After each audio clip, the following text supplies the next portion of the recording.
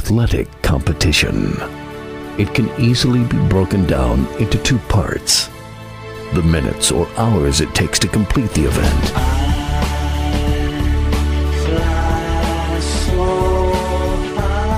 then weeks, months, and years of joy or heartbreak.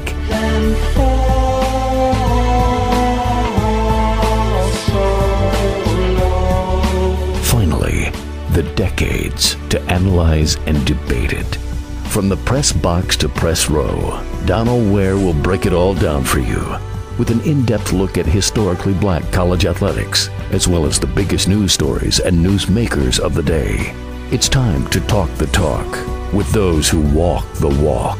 From the press box to press row, here's your host, Donald Ware. The year went by fast, that's a well-known fact. So for one last time, I'm gonna run it back. So y'all pull up. It's 2022, it's Box to Row, it's Donald Ware with you here on the program. Our first official program of 2022. Hope the last couple of weeks you've enjoyed our year-end review show and some of the great conversations we had in 2021 with some of our great guests. Got a lot to get to on today's program. Want to talk some college football. We had, of course, the semifinals between Michigan and Georgia, between Alabama and Cincinnati. Want to talk more about that. I'm going to tell you what, 2022 has not gotten off to a good start at all. We've had quite a few people that have passed away, and also towards the latter part of 2021, some big names that we're going to talk about today here on the program. I want you to sit back, relax for about the next 58 minutes or so and enjoy the program. Thank you to all of our great affiliates. We announced our affiliates last week. If you didn't hear that, of course, you can log on to our website and check out all of our shows that we've had for the past year or so, and especially the year-end review show where we mentioned our outstanding affiliates. For instance, we'll look at WGBN in Pittsburgh. It's been carrying the show since 2008. February 2008 was the first time Box to Row carried the show. I remember it well. We were at the Super Bowl in Phoenix in 2008, and it was the first time that WGBN carried the program. It's been carrying the program ever since. That is 2008, 2022, 14 years.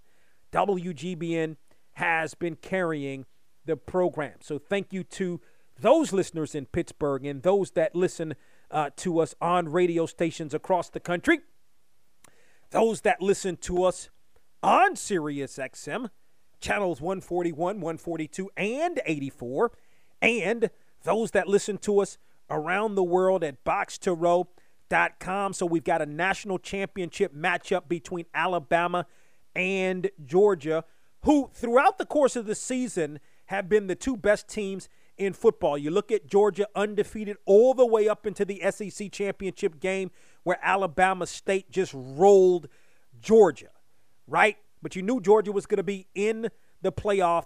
And, I thought that Georgia was going to handle its business against Michigan, which it ultimately did. I didn't know it was going to be to that degree. I thought that Michigan would put up a little bit more resistance. But, at the same time, Georgia just dominant in the football game, right? Like that, the Georgia defense is unbelievable, and you wonder why it couldn't get it done, meaning the Georgia defense ultimately against Alabama. But you see Kirby Smart, the coach, he's getting on players and all of that, even in the victory against Michigan. He knows he's got to get on them now because even though the Bulldogs manhandled Michigan, you don't want those same mistakes happening against Alabama. So he was coaching ahead. And I don't know. I think Georgia's going to make some adjustments. I think it's going to be a good football game. And, I'll give you a prediction a little bit later on in the program. But Georgia absolutely dominating from a defensive perspective. Absolutely dominating. Okay, you look at Michigan throws 2 interceptions as a team in the game, passing for 237 yards in the football game, but couldn't run the football to save the Wolverines couldn't run the football to save their lives, okay? And that's that Georgia defense, which is absolutely spectacular. Meanwhile, for Georgia, you look at Stetson Bennett, had a really, really good game, threw for 3 touchdowns, no interceptions in the ball game, and Georgia did a good job of running the football. So it was an absolutely dominating performance, no doubt, by the Bulldogs. I mean, I got to be honest with you, and listen, I'm all about smaller schools. I'm all about underdogs. I'm all about it. I'm here for it, right? And I had been saying all year prior to Cincinnati actually getting, I think, what was that, the number 3 or number 4 seed the first week it was in when those rankings came out, and it never dropped out of the rankings. Although I think if, maybe Oklahoma State handles its business or, something else happens, perhaps Cincinnati would have ultimately fallen out. But I thought that Cincinnati would have a better showing against Alabama. Now, Alabama, no question about it, dominated the football game. And where it dominated the football game was from the defensive side of the football. Yeah, I like the way Alabama ran the football. To me, I think Nick Saban and staff knew they could run the football against the Bearcats, right? Like, you don't want to give too much away. They want to, no question, you got to handle your business against the Bearcats, right? Because if you lose that game, you don't get to go on and play in the national championship game. Didn't know at the time, ultimately, that the Crimson Tide would be facing Georgia, but I think they had a strong suspicion that they would. But either way, you don't show a whole lot. You run the football. You get Brian Robinson out there who rushes for nearly 200 yards, dominated, right? Bryce Young passing when he had to pass the football, right? And I'm going to tell you what, I think it could have been different, a little bit different for Cincinnati if the offensive line had played a little bit better, had a couple of balls that were batted down, right, in key moments for the Bearcats, right?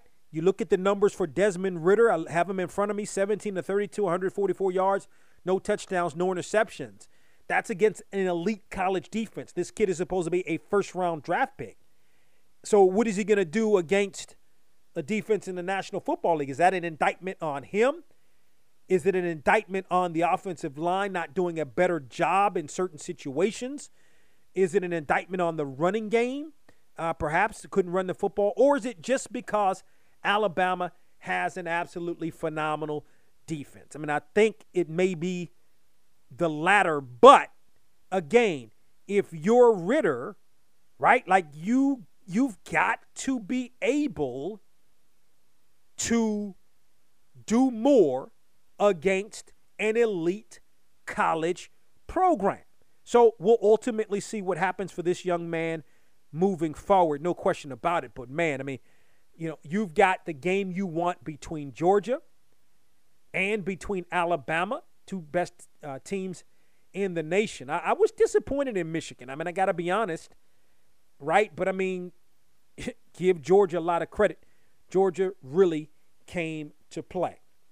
So your thoughts on the upcoming national championship game, the matchup between Alabama and Cincinnati, matchup between Michigan and Georgia? Hit me up via Twitter at Boxtorow, BOXTOROW. As mentioned, the latter part of 2021 was really tough, and 2022 did not get off to the right start. You had John Madden passing away towards the latter part of December. Matter of fact, it was December 27th.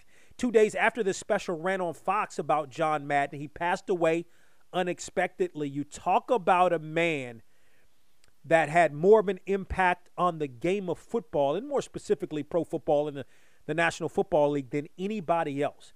A lot of the younger kids are going to know him as the video game, Madden, right?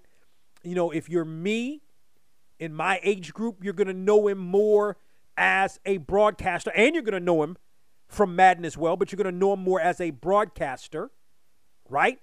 And if you're a bit older than I am, maybe 10, 15 years older than I am, you're going to know him as the football coach of the Raiders. He's known less as the coach of the Raiders than the other two, meaning Madden and then as a broadcaster, right? 10 seasons, a winning percentage of like 76%. It's unbelievable, right? Won a Super Bowl with the Raiders. Man, that is a huge, huge loss with the passing unexpectedly of John Madden. Then, you look at Betty White, the great Betty White. We kept hearing, she wasn't 100 years old yet. You kept hearing all of these things about she's going to be 100 in January. And unfortunately passed away on New Year's at the age of 99 years old. Remember her very well from Golden Girls. You look at Max Julien, right? Played the Mac, right? Played the Mac. But even before that, played in some movies with Jack Nicholson. He was from D.C., right? Played in some movies even before the Mac. Ken Free, the first commissioner of the MEAC, passed away. Sam Jones, one of the great we talk about 75 players. We're going to talk more about the top 75 players. I'm going to have some thoughts on that.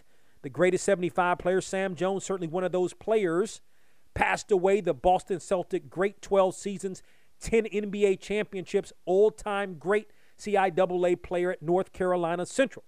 Dan Reeves coached, of course, the Broncos, coached the Giants, also passed away early, I think on New Year's Day. So a lot of passings happened latter part of December and already in January. And we are so sad to learn of those passings. And we have time on the program. We'll talk more about them.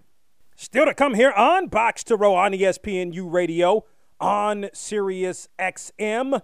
Going to be joined by Norfolk State head men's basketball coach Robert Jones here on the program. The Spartans are off to a 9-4 start, but have been hit by COVID. So we'll check in with Robert Jones, the head men's basketball coach at Norfolk State. A listen back to a conversation with the legendary and late Sam Jones. We've had a number of people pass away, as I mentioned, and also passing away the legendary Sidney Poitier. It's going to be a weekend for me of watching nothing but In the Heat of the Night, Guess Who's Coming to Dinner, all of those great movies that Sidney Poitier was in. But a listen back with the conversation we had in the past with Sam Jones. Up next here on Box to Row. As a matter of fact, we're going to be joined by Norfolk State head men's basketball coach Robert Jones. Find the Box to Row YouTube page for conversations with stars like Omari Hardwick, Brandy, Michael Strahan, and with some of our favorite sports guests over the years. Hello, my name is Precious Rose Dunlap, and this is my mother, Michelle Timberlake Rowe, founder of Marjorie's Beef Jerky Incorporated. We would at this time like to thank our new customers as well as our repeating customers for your business. For every 1 million orders that we receive, our company is giving $2 million away to divide amongst 400 of our paid customers. You see, that's the way we roll! So come place an order at www.marjoriesbeefjerky.com. That's www.marjoriesbeefjerky.com. Marjorie's Beef Jerky is the best tasting beef jerky on this planet. Marjorie's Beef Jerky.com. Yeah, that's right, because that's the way we roll. The old Renaissance is the new Renaissance, standing on tradition while embracing the spirit of distinction. This is the Harlem Brewing Company. Uniquely crafted beer brewed to deliver a taste, a sound, and a feeling that can only be described in one way, Harlem style. So come and take a trip on the A Train with our Harlem Sugar Hill Golden Ale and our Harlem Renaissance Wit Beer, the neighborhood original. Sponsored by Harlem Beer Distributing North Carolina. For more information, log on to their website at harlembeernc.com. You're listening to From the Press Box to Press Row. From the Press Box to Press Row. Box to Box to Box to Box to Row.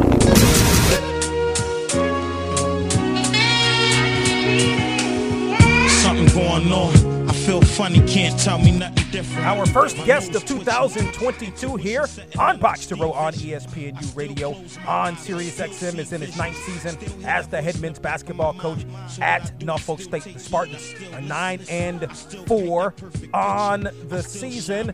Robert Jones, again, the head men's basketball coach at Norfolk State, joining us here on Box to Row. Happy New Year to you, Coach Jones. Appreciate you coming on the program. Happy New Year to you, too. Thanks for having me. Absolutely. I mean, you haven't played since, December the 21st, and your next game is scheduled, next week, but who knows with this whole new variant with respect to COVID. I know you guys are itching to get out on the court, but I want to start here. Just want to kind of get your thoughts. You're off to the good start at 9-4 on the season. Yeah, we were off to a pretty good start. We lost our last couple games, but overall it was a great first half of the season non-conference play for us. But I am a little concerned about the layoff. By the time we play again, I guess it'll be like 22, 23 days off, something like that, around that. So, that is a little concerning. But overall, we did have a pretty good start to the season. Yeah, your next game, of course, is scheduled for Wednesday, right there on campus. Against Delaware State, a MEAC game. Kind of take us through, you had a nice run to start this season, and you won 4 or 5 straight games there, leading into that you mentioned this 3-game losing streak. Just your thoughts on specifically those 5 straight games you won.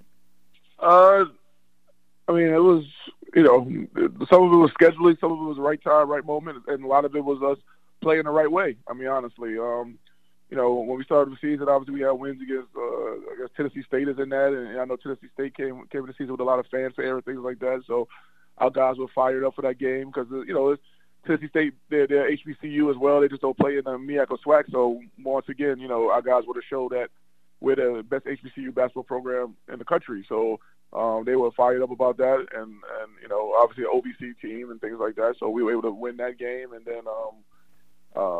To be honest with you, I'm trying to think who was even in that first 5 because it seems like we haven't played it so long. I don't remember who we even beat. Itching to play again and itching to get back on the court and have some real live game action. We want to build on that 9-4 start, and we know that we got a bullseye on our back right now going into conference play. We were obviously the defending champs, the tournament champs. We won a piece of the regular season title last year. Then we were preseason number 1, and now we go into the season, the regular season, the conference regular season with the best overall record. So you put all those things together, and teams are going to be gunning for you. So we have to be ready for that and understand that challenge that's about to happen. How are you preparing, at least, and you don't know. Who knows if you're even going to play on Wednesday? But, again, having not played since December the 21st, how are you preparing? Just trying to take it, just little by little, because – the one thing you don't want to do is just kind of over-practice, because there was such thing as over-practice, and I believe. Because, at this point, we played 13 games. You guys want to play again.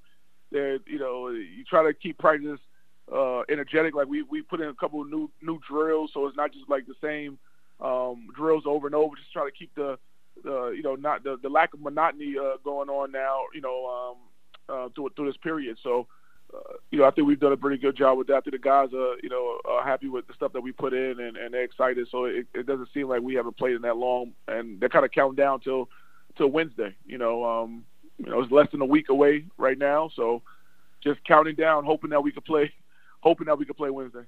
Robert Jones, in his 9th season as the head men's basketball coach at Norfolk State, joins us here on Box to Row. Let me take you back to last year, Coach Jones. A really good season, as you mentioned, a share of the regular season championship. You ultimately win the MEAC tournament title, win a game in the first round. That was an exciting game against App State, in which you won that game and then went on to fall to number 1 Gonzaga, who, of course, played in the national championship game. But just your thoughts on last season and also being able to win a game in the NCAA tournament? Oh, I mean, that was obviously just get to the NCAA tournament is a hard thing to do from a one big conference. Like I always say, sometimes you have to be more lucky than good. I do believe that we were good last year. I think our record showed it that we had the best record in the MEAC. But it's been previous years that I thought that we were the best team, but we just wasn't lucky enough in the conference tournament to get to the NCAA tournament. But once we got there, to win a basketball game in postseason and an NCAA tournament on national TV was just tremendous. It's something that these guys will probably never forget. Unless they're able to win another game. So, but I think that it's just a tremendous feat for the program, for the school.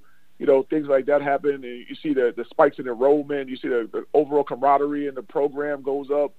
Everything just goes up along the basketball program. So, and the athletics program as a whole.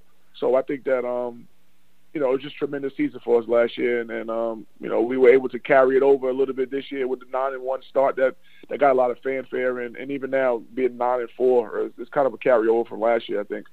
Robert Jones, in his 9th season as the head men's basketball coach at Norfolk State, joins us here on the program. I mean, it may be kind of hard to tell at this point, but obviously A&T, Florida A&M, Bethune-Cookman no longer in the MEAC. I mean, do you feel like that would have some effect, really one way or the other, in terms of basketball in the MEAC?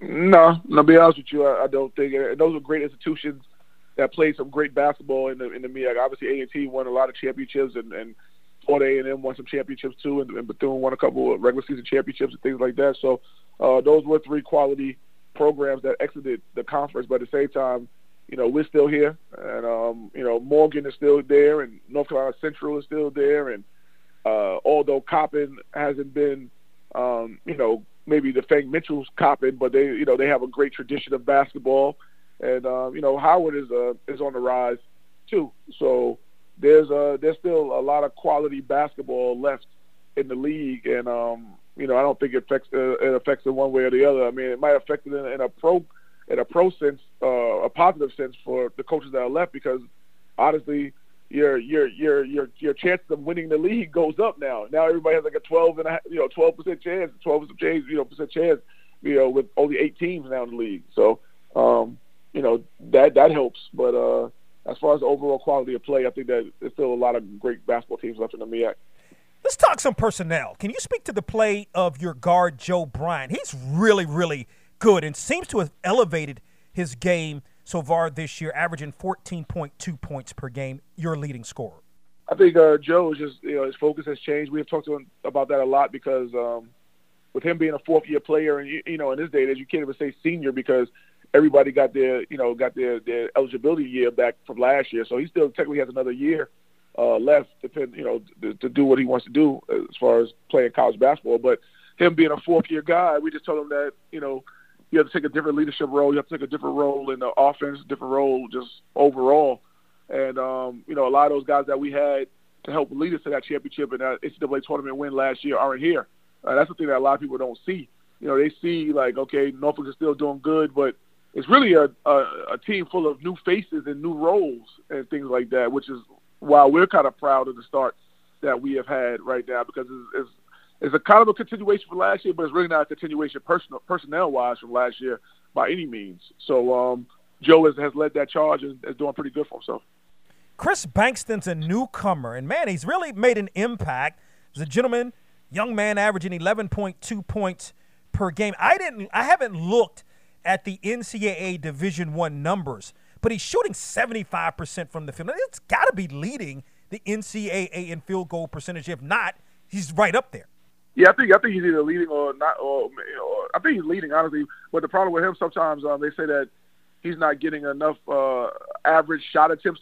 That's why, like, he'll bounce back and forth on that list due to how many shot attempts he gets. So I guess I got to do a better job of giving him more shots because he is shooting 75% from the field.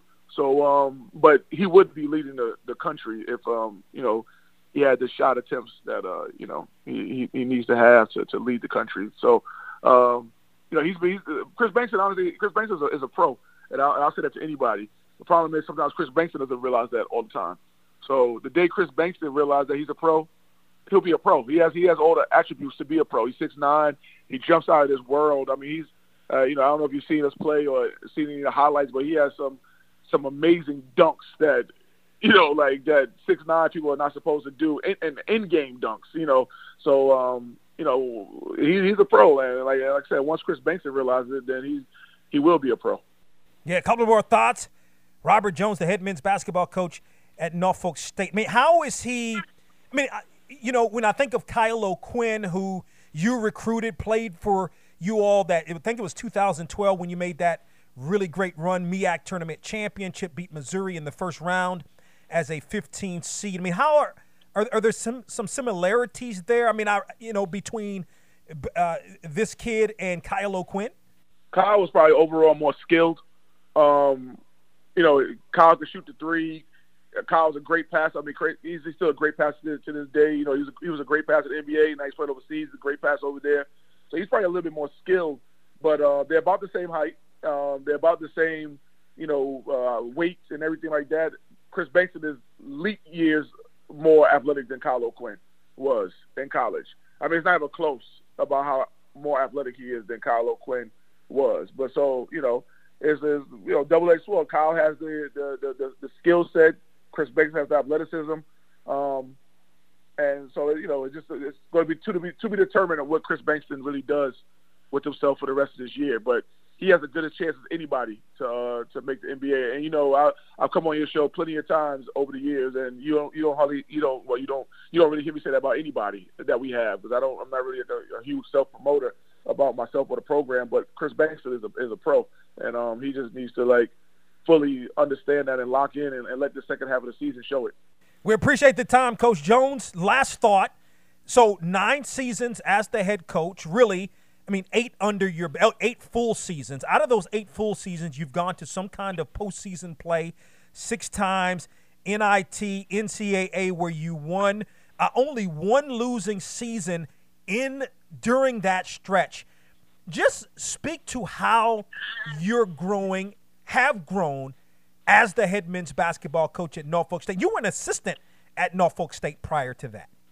I mean, I think that it's just like with anybody, I kind of equate it to a player that's like an NBA, like when they first get in there as a rookie, they're still trying to figure it out. No matter if they're a good rookie or not, they're still trying to figure it out, the landscape. And it might take them a couple years to really figure it out. And then they start to try to reach, get in their prime and things like that. And, I'm not quite sure I'm in my prime or anything like that yet, but I will say that I think things have slowed down for me more. Like my routine is kind of set now. I'm not trying to just find myself, and I think that it's shown over the last few years. I mean, if I know 1920 season, there was no, MEAC championship game. So we've been in the last 2 MEAC championship games in 19 and 21, and then also in 19 and 21. I mean, we went to the NIT and beat Alabama, and then of course we went to the NCAA tournament and beat Appalachian State. So my best 2 years have been my last 2 years, to be honest with you. So it's and now it's continuing over right now. So I just think that things are just slowing down for me. The routine is just better. It's kind of like running itself in a sense, because you kind of got your culture in place. You kind of got your coaches understanding what you want from them and things like that. So the machine is just kind of running itself instead of those first couple of years, man, when you ripping and running and trying to find yourself and trying to make your identity and figure out your culture and things like that. So I think that's what's been helping. Like I said, I don't know. I don't think I'm in my prime. I'm only 42 years old, but I do think I'm. Overall things are just slowing down for me. Robert Jones in his 9th season as the head men's basketball coach at Norfolk State, who plays in the MEAC. The Spartans 9-4 on the season, defending MEAC tournament champs, scheduled to play at home on Wednesday against Delaware State, as he joins us here on Box to Row on ESPNU Radio on Sirius XM. Coach Jones, as always, appreciate the time. Continued success to you and the Spartans. Thank you, my brother. I appreciate you. So Robert Jones says Chris Bankston is a professional, and Robert Jones would definitely know a professional basketball player, no question about it. I look at, and I haven't seen Norfolk State play, and so now I'm really intrigued because this is a kid that transferred in from Little Rock, and if, just sort of looking at the numbers as Coach Jones was talking, right there. Looking at his bio a little bit, on last year averaged just 3.4 points per game, and he was actually coming off an injury from the 2019-2020 season. But, I mean, when you have that kind of field goal percentage in the 70 percentile, you got to figure he's a guy that's really good around the basket. You look at the rebounds, the blocks, probably dunks the ball a lot. He's 6'9", 230, probably really athletic. I'm looking forward to seeing this kid play. And again, Robert Jones says that this kid is an absolute professional in terms of his potential, and we'll have to see ultimately how Chris Bankston looks moving forward. But that Norfolk State team, Joe Bryant, is really, really good. Have really had a chance to see him play over several years. He's really improved his game. Good basketball player. It's a solid team, defending champions. And but again, think about it. Next game is going to be next week, so it would have been 3 weeks the last time Norfolk State would have played a basketball game. So it's going to be interesting to see how the Spartans ultimately look. Your thoughts on anything that Norfolk State head men's basketball coach Robert Jones had to say? Hit me up via Twitter at Box2Row, BOXTOROW. Up next here on Box2Row on ESPNU Radio on Sirius XM, a listen back at the legendary and late Sam Jones. Box2Row.com is your source for conversations with and content on some of the biggest names in sports, HBCU sports, and entertainment. Box2Row.com.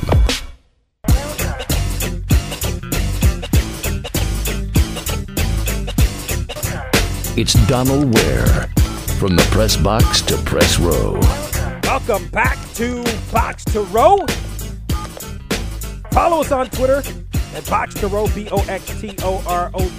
Also on Instagram, BOXTOROW. So we have a conversation from the legendary Sam Jones, who passed away last week. And this conversation goes all the way back.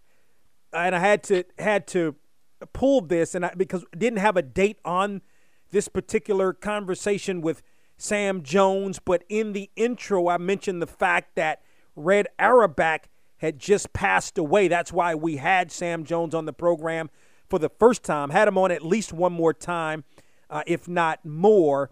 And so this was from the latter part of 2006. Must have been November of 2006 when Sam Jones joined us on Box2Row. And first question I asked him was about the late and legendary Red Auerbach. First of all, he was a wonderful coach. He looked into the black schools. Not too many people were looking into the black schools at that particular time, even though Earl Lord, who graduated from West Virginia State University and a member of the CIAA at that particular time back in 1950, was the first black to play a game in the NBA. Now, the first black, I said, to play the game in the NBA was Earl Lord from the CIAA. I want people to remember that. That's right. And secondly, Red Auerbach took a chance on me and drafted me number one. I became the first black man in any sport from a black institution to be drafted number one by a major league team. And so he took an outstanding chance. And at that time, I knew that a lot rested on my shoulders to prove that we in the CIAA, MEAC, SIAC, and SWAC had a right to be playing in the league at that time. And of course, you mentioned Earl Lloyd, and we'll definitely get back to him in a moment. But, you know, I read where he was one of your greatest fans. He was quoted, and I'm talking about Red Auerbach, he was quoted as saying about you, he'll do anything you ask him. He's always in shape and ready to play, and nobody works any harder at basketball than he does, end quote. During your days, what did that mean to you coming from him? Well, first of all, I got to say this. I had great coaches coming up. I had a great coach in high school. I call him now Dr. F.H. McDuffie. His name was Frank McDuffie. I had a wonderful coach in middle school also by the name of Mr. Daniels. I don't forget these people's names because they had a lot to do with the development of your life. And also I had John McClendon, who is in the Naismith Basketball Hall of Fame and one of the first coaches in the Major League Basketball with Cleveland. And they were just tremendous coaches in the development of my basketball in my life. And so I can say that when I got to Red Auerbach with all of his talent, now you got to remember that we had gone through the fundamentals before we got there. Mm-hmm. It was just a matter of carrying out those fundamentals to fit in with what he had to do. And certainly the man was a genius at plays and motivating players, and that means a lot. The legendary Sam Jones joining us here on From the Press Box to Press Row. Definitely want to talk to you about John McClendon a little later on. But, you know, it was said that in 1957, Coach Auerbach was not impressed with the 57 rookie crop and that he selected you based upon what another college coach had told him about you. The story goes that you were devastated because you didn't think you had a chance of making that Celtic team and that you were seriously considering a teaching opportunity that you had. Could you tell us about that in those times and how you ended up meeting and impressing Coach Auerbach? Well, first of all, it wasn't about being devastated. It was about a team who had just won their first World Championship, and nobody on that team was retiring. Mm-hmm. And I felt that going to a team like that, not by coming from a small school, because if you can play basketball, it doesn't matter where you go to school. Mm-hmm. If you can play, you have a chance of making a team. But I felt that the coach would not cut another player who had just played on his first championship ever. And then I had to go. There were no other teams that I could go to. I was devastated because of the fact I thought someone else was going to draft me in the first round and did it. And so when I got to Boston, I was not down and out. I said, I got to play my best. I got to prove to him that I can play, and I'm a team player. And I think that's what he liked best about me. And he sort of told me that I was, after everybody had been cut except me that had come in as a rookie, he told me, he said, I think you're a problem. And I didn't understand that the problem was that he was going to have to cut another player from his team that had won that championship. And that player had been with him for 3 years. And so that's what happened. I just played the same way I played in college. I played as a team, and that helped me in my development. And so I made that team. And by the way, I was a big guard at that time. I was just about 6'5". Right. I was as fast as anybody in the league, and I played defense. I could rebound. And one thing I could do, I could put the ball in the basket. And that meant a lot. And to say that 1957, it was devastated. No, it wasn't. It's just that people were not getting, especially in the black schools, was not getting the publicity like the white schools were. That was the times that was back there. We didn't have the Afro-American, the Amsterdam News, and all that kind of stuff. The Journal and Guide, there would have been no news for the black colleges. But in the meantime, you got to remember, 1957, the University of North Carolina won 32 straight games and won the NCAA championship, and they had a dynamic team. But Red Auerbach reached out. Didn't get anybody from that era, and I graduated at the same time, and he chose Sam Jones. I am, so pleased right now to be joined by the legendary Sam Jones as he joins us here on From the Press Box to Press Row. Mr. Jones, speaking of legends, of course, we mentioned this a little earlier. You played for the legendary John McClendon, who studied under James Naismith, the inventor of the game of basketball. Coach McClendon invented the fast break, which is the style of basketball Coach Auerbach coached. How was it playing for Coach McClendon back then and being able to play that same style under Coach Auerbach in Boston? Well, you got to realize that I want to bring this up, but also John McClendon was an innovator. Many years, and even up to a few years ago, many people thought the four corners, remember the four corners, had been developed by Dean Smith at the University of North Carolina. And we knew that was not true, but this is TV people, the media, who's bringing out things and not getting the fact. Right. Dean Smith finally admitted a few years ago that no, he was not the innovator of the four quarters with Phil Smith and his basketball team, but John McClendon from North Carolina College, which is now officially, as you announced, been renamed to North Carolina Central University.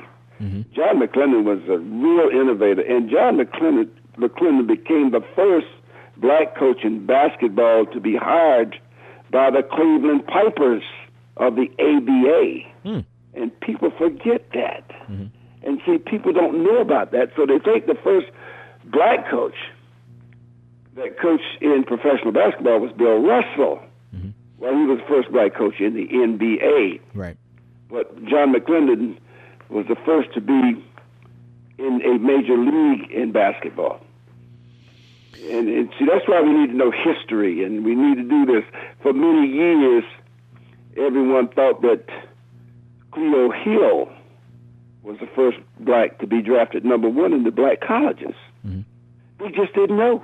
And the CIA didn't know it because it came up on the board many, many years that, you know, when we play the CIAA, which is one of the grandest tournaments that you can go in February and March, the last of February, 1st of March, we're drawing 18,000 people. That's right. Started in 1946.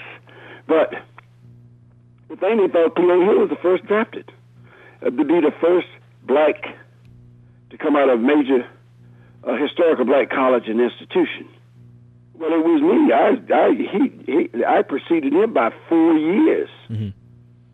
I came out in 1957. So that means a lot of people don't have their research. That's right. And he played for the great coach, Big House Gaines. That's right. He was before Earl Monroe. Right. So you see, I think that I think really I had a lot on my shoulders when I went in 1957. By me being able to make that squad, being successful with a tremendous team, then they looked down and they saw from the CIAA now, Cleo Hill, Earl Monroe, list goes on. Bobby Dandridge. Then you begin to find all of these players. Rick Mahorn, that has had great games, and we got the kid Ben Wallace. Right. Oh my gosh! And I could keep naming a few. You know, they just lose it for a while. You know, we're forgetful. Right. But all of these people came from the CIAA. But look at Willis Reed from Grambling, the SWAC. That's right. We've had great success in the black institutions, and we're still having that success. That was a conversation with Sam Jones from back in 2006, who joined us on Box to Row. And man, what a loss Sam Jones is for North Carolina Central, for the CIAA, ultimately for HBCUs and for the NBA. 10 NBA championships in 12 seasons with the Boston Celtics. And you heard him talk about the legendary, the great John McClendon, and just shared a wealth of information. I just, in doing that conversation, going back now some 15 years ago, I was in awe. Like, it was just, you know, I was getting a history lesson, and it was absolutely wonderful. We've got more of Box to Row on ESPNU Radio on the other side. On the way, it's more of From the Press Box to Press Row with Donald Ware. Right here on ESPNU Radio on Sirius XM. The old Renaissance is the new Renaissance, standing on tradition while embracing the spirit of distinction. This is the Harlem Brewing Company. Uniquely crafted beer brewed to deliver a taste, a sound, and a feeling that can only be described in one way: Harlem style. So come and take a trip on the A-Train with our Harlem Sugar Hill Golden Ale and a Harlem Renaissance wit beer, the neighborhood original. Sponsored by Harlem Beer Distributing North Carolina. For more information, log on to their website at harlembeernc.com. Hello, my name is Precious Rose Dunlap, and this is my mother, Michelle Timberlake Rowe, founder of Marjorie's Beef Jerky Incorporated. We would at this time like to thank our new customers as well as our repeating customers for your business. For every 1 million orders that we receive, our company is giving $2 million away to divide amongst 400 of our paid customers. You see, that's the way we roll. So come place an order at www.marjoriesbeefjerky.com. That's www.marjoriesbeefjerky.com. Marjorie's Beef Jerky is the best tasting beef jerky on this planet. Marjorie's Beef Jerky.com. Yeah, that's right, cause that's the way we roll. Donald Ware on ESPNU Radio, right here on Sirius XM. What up? Yo. KKK. The great Sidney Poitier was announced earlier today, passing away at the age of 94. And I'm trying to think, I think the first time I ever saw Sidney Poitier in a movie was The Defiant Ones. I was young, maybe like, the movie came out in like 1958. I think I was like 9, it was on TV and watched it because it seemed like the remake with Carl Weathers, I had seen that first, right, when I was little, and then saw, of course, ultimately The Defiant Ones. That's the first movie I can remember seeing Sidney Poitier in. I really enjoyed. And then I think the next movie I remember seeing him in was The Jackal. We were on a cruise, and you see the movies on the cruise, and that was the movie that they were showing on the cruise was The Jackal. So that's the one I next remember seeing Sidney Poitier in. Or not the Jackal. That was not Shoot to Kill. It was Shoot to Kill that I remember seeing Sidney Poitier in. I remember The Jackal because that was a 90s movie. But I'm going to tell you what, you look at Uptown Saturday Night, right? Let's Do It Again, A Piece of the Action, all three of those movies with Bill Cosby. As a matter of fact, he directed all three of those. You know what, being in those movies in particular, I mean, those probably would be considered the black exploitation films of the 70s. I mean, those three movies were absolutely hilarious. But it just shows the range of acting of a Sidney Poitier. And by the way, Oscar award-winning actor, really acting in a time when you think about The Defiant Ones, the latter part of the 50s, 1958 to be specific, right at the beginning of the civil rights movement. You think about, my favorite movie with Sidney Poitier, In the Heat of the Night. Okay, In the Heat of the Night was my favorite film, and every time that movie comes on television, I watch it. Of course, there was a sequel to that. They Called Me Mr. Tibbs. I ultimately saw Guess Who's Coming to Dinner, which, by the way, I think was on like a couple of months ago, and I watched it again. So Sidney Poitier was first of all, he was a very defining part of the civil rights movement. Let's be clear about that first and foremost. I remember A Patch of Blue, right? Like I saw that movie maybe sometime in the 80s. I was really, really young. But you look at all these movies, Porgy and Bess, I saw that movie maybe about 10 years ago. I had never seen that movie. Not Porgy and Bess. It was A Raisin in the Sun. It was A Raisin in the Sun that I had a chance to see him. Not I had a chance, but saw him in on TV. I mean, it's so many. Paris Blues, right? Like I saw that one. And I'm going to tell you what, that TCM channel, Turner Classic Movies, I mean, you can really, I've watched a bunch of movies that I've seen a little bit more recently, but, Guess Who's Coming to Dinner really struck me, and I had a chance to see that maybe for the first time and watched it in its entirety going back about 4 or 5 years ago. But think about that. You look at Uptown Saturday Night, Let's Do It Again, A Piece of the Action. You look at that range of movies, right? But then you can look at a Shoot to Kill, right? More in the when we think about more of the movies that were more action-packed movies, not necessarily. I mean, I guess those three movies were sort of action movies, but they were comedic, right? But then you look at The Jackal, right? But those movies are a far cry from Guess Who's Coming to Dinner and The Defiant Ones and all of those great movies. I can't get enough of In the Heat of the Night, I got to be honest with you. And I saw They Call Me Mr. Tibbs, right? I think there were 3 movies in that series.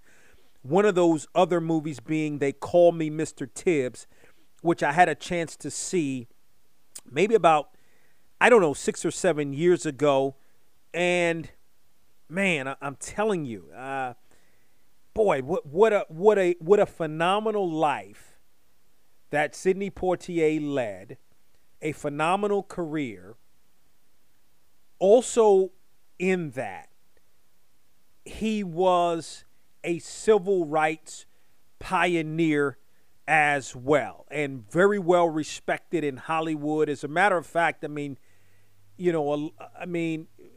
there weren't many, obviously I wasn't around during that time, but there weren't, you had Harry Belafonte, of course, but there weren't a whole lot of films where there were a lot of black actors, okay, and actresses, and furthermore, black actors and actresses that were starring in leading roles. I mean, the whole thing, if you go back to the 30s and the 40s, you were, played the roles of, like a bellhop or an elevator operator or, something along those lines, unless you played in a film that had an all-black cast.